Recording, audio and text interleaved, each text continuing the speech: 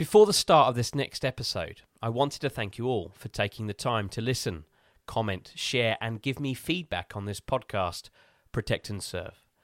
When I set out on this journey to create a new and fresh podcast on the lives of our men and women in policing, I would never have thought it would have received as much support as it has. My goal now is to get more and more people to support the show, so I in turn can support two incredible organisations, PTSD 999 and Trojan Wellbeing, both supporting men and women of our emergency services who are affected by mental health from the challenges they face in their professional lives.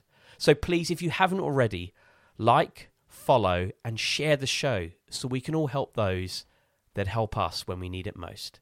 It means so much to me and it means so much to them. Thank you. My name is Oliver Lawrence. I spent over 12 years as a police officer serving in some of the harshest environments Australia has to offer.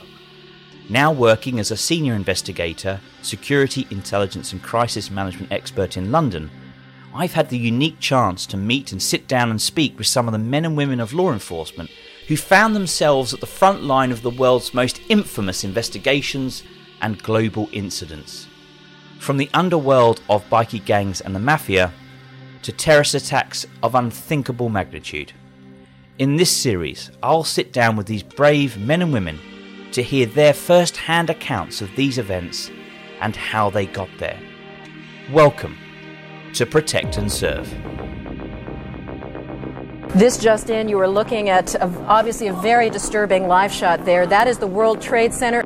Moments later, in an extraordinary video captured on a mobile, Adebolajo sought to explain his actions. It's another round of the FBI versus the Gotti family. This afternoon, for the first time, just how seriously the police are taking claims of abuse at the hands of Jimmy Savile came into sharp focus. I can confirm that at approximately 2 p.m. today, police were called to a stabbing at a premises near to London Bridge. A male suspect was shot by specialist armed officers from the City of London Police, and I can confirm that this suspect died at the scene. We're now hearing reports that a bus has been ripped apart in an explosion in central London. Police say they are investigating a suspected connection with a radical Republican organization, the New IRA. In the aftermath, the stunned calm on Westminster Bridge. Freedom itself was attacked this morning by a faceless coward, and freedom will be defended.